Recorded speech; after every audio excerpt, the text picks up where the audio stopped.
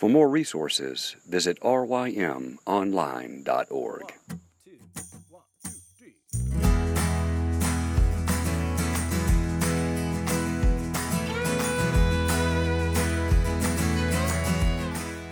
The Local Youth Worker is a daily podcast that's centered on 5 questions each week. Ranging from the practical to the professional, we're looking for answers to the questions you're asking. Whether you're in full-time, part-time, or even volunteer youth ministry, this podcast is for you.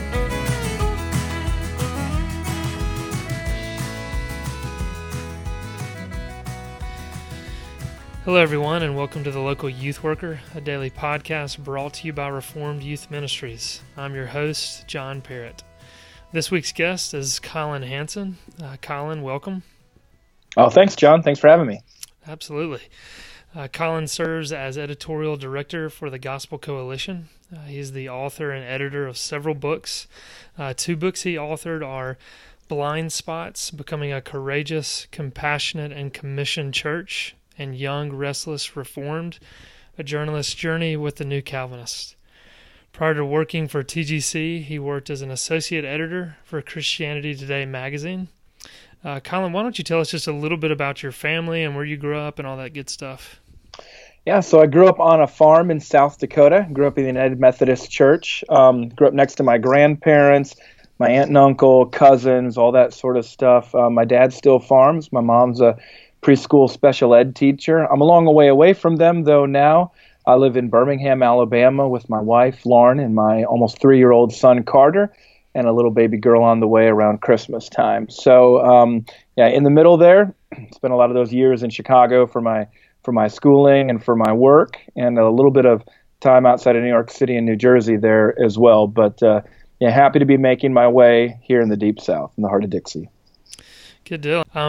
So all this week we're breaking away from our regular format, and we'll be addressing questions centered on Collin's book, Young, Restless, Reformed. For those who are familiar with the Student Discipleship Guide that RYM produced with Josh Byers, Collin's book is featured on that list as a book students should read. And as we get into the questions focused on this book, I also want our listeners to know that Collin has a lot on his plate right now. The Gospel Coalition is launching a new website, and he's graciously agreed to appear on this podcast. However, these interviews will be a bit shorter than our usual format in order to help Collin out a bit. And so, again, we appreciate you making time. And with that being said, we'll go ahead and get on with our first question. You ready? Yeah, let's go for it. All right. So, Collin, what were your passions for writing Young, Restless, Reformed? And for those who have not read the book, maybe just briefly explain your adventure in putting that together. Yeah, so I mentioned some of my background coming from the United Methodist Church. That wasn't really how I became a Christian, though. I became a Christian through a revival ministry for youth. I was 15 years old. I was held at a local Lutheran church. A lot of my categories of mainline or evangelical were kind of confused back then. Basically, I just knew that I wanted to be involved in a church where people really were excited and eager to follow the Lord, and and had this born again conversion experience. But by the time I got to college, I started to put some theological categories together. I was discipled in a ministry that was really strong with the church, really strong with evangelism, and also really strong with theological study. And so part of that theological study was learning a lot about Reformed theology and learning about it as this historical, biblical theology within this missional context with a heavy emphasis on the local church as well. But by the time I got to Christianity Today magazine, I realized that my experience was not everybody else's experience, just one of those things you learn as you get older. And a lot of my friends there had gone to Christian colleges, and many of them actually had become, to some degree, disenchanted with at least the faith that they had grown up with. And they were exploring different alternatives. And back during this time, we're kind of coming off the years where the church growth movement was really the biggest, or kind of almost in some ways the only show in town compared to the traditional denominational churches. But we were transitioning into a reaction against that. And one of the reactions was toward a new kind of an idea that, especially for youth, this was a huge emphasis on youth ministry back then. And I think it is still to some degree today. But essentially, people were saying in postmodernity, these truth claims of Christianity these propositional beliefs that Jesus died for sinners and he died on the cross, these don't work anymore. We need a new postmodern approach to the faith.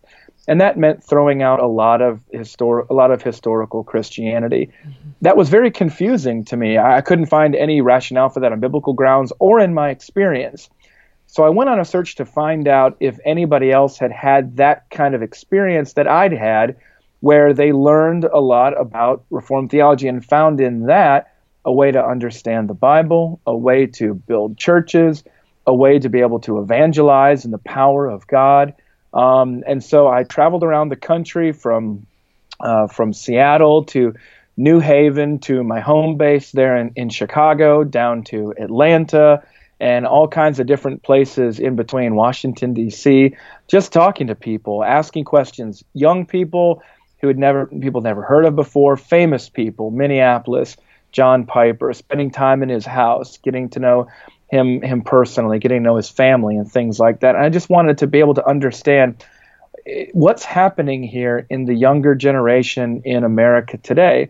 And I found out that my experience actually was happening with a lot of different people, even people from Methodist backgrounds, people from Baptist backgrounds, not just the same Presbyterians who really had been a part of that Reformed world all along. And so I just started to put those stories down on paper, and it was just a really exciting thing. I did indeed discover that this was a common, not the most popular thing that was happening in our day, but a common story and indeed a work of God in our era. How much time did that take? Was that a 2-year period? Is that what you said in the book? Yeah, so I started, about 2 years. So I started that project in, I think, the spring of early 2006, like right off the bat. And then I went to the inaugural Together for the Gospel conference, which would have been in April of 2006, published the feature article, cover story for Christianity Today in September, I think, of 2006. Then the book came out in April of 2008. So basically, all of 2006 and 2007, as my wife can attest, were basically devoted to my travels and to writing this book. It was a pretty labor-intensive project, but a labor of love as well. Absolutely. And like I said, that's on our list for a reason. I think it's a helpful book for kind of students in the upper high school ages, as well as those who are headed off to college, just as they're most likely wrestling with a lot of the themes that you deal with there, and gives a lot of helpful background and history to the Reformed tradition. So thanks so much for that, Collin.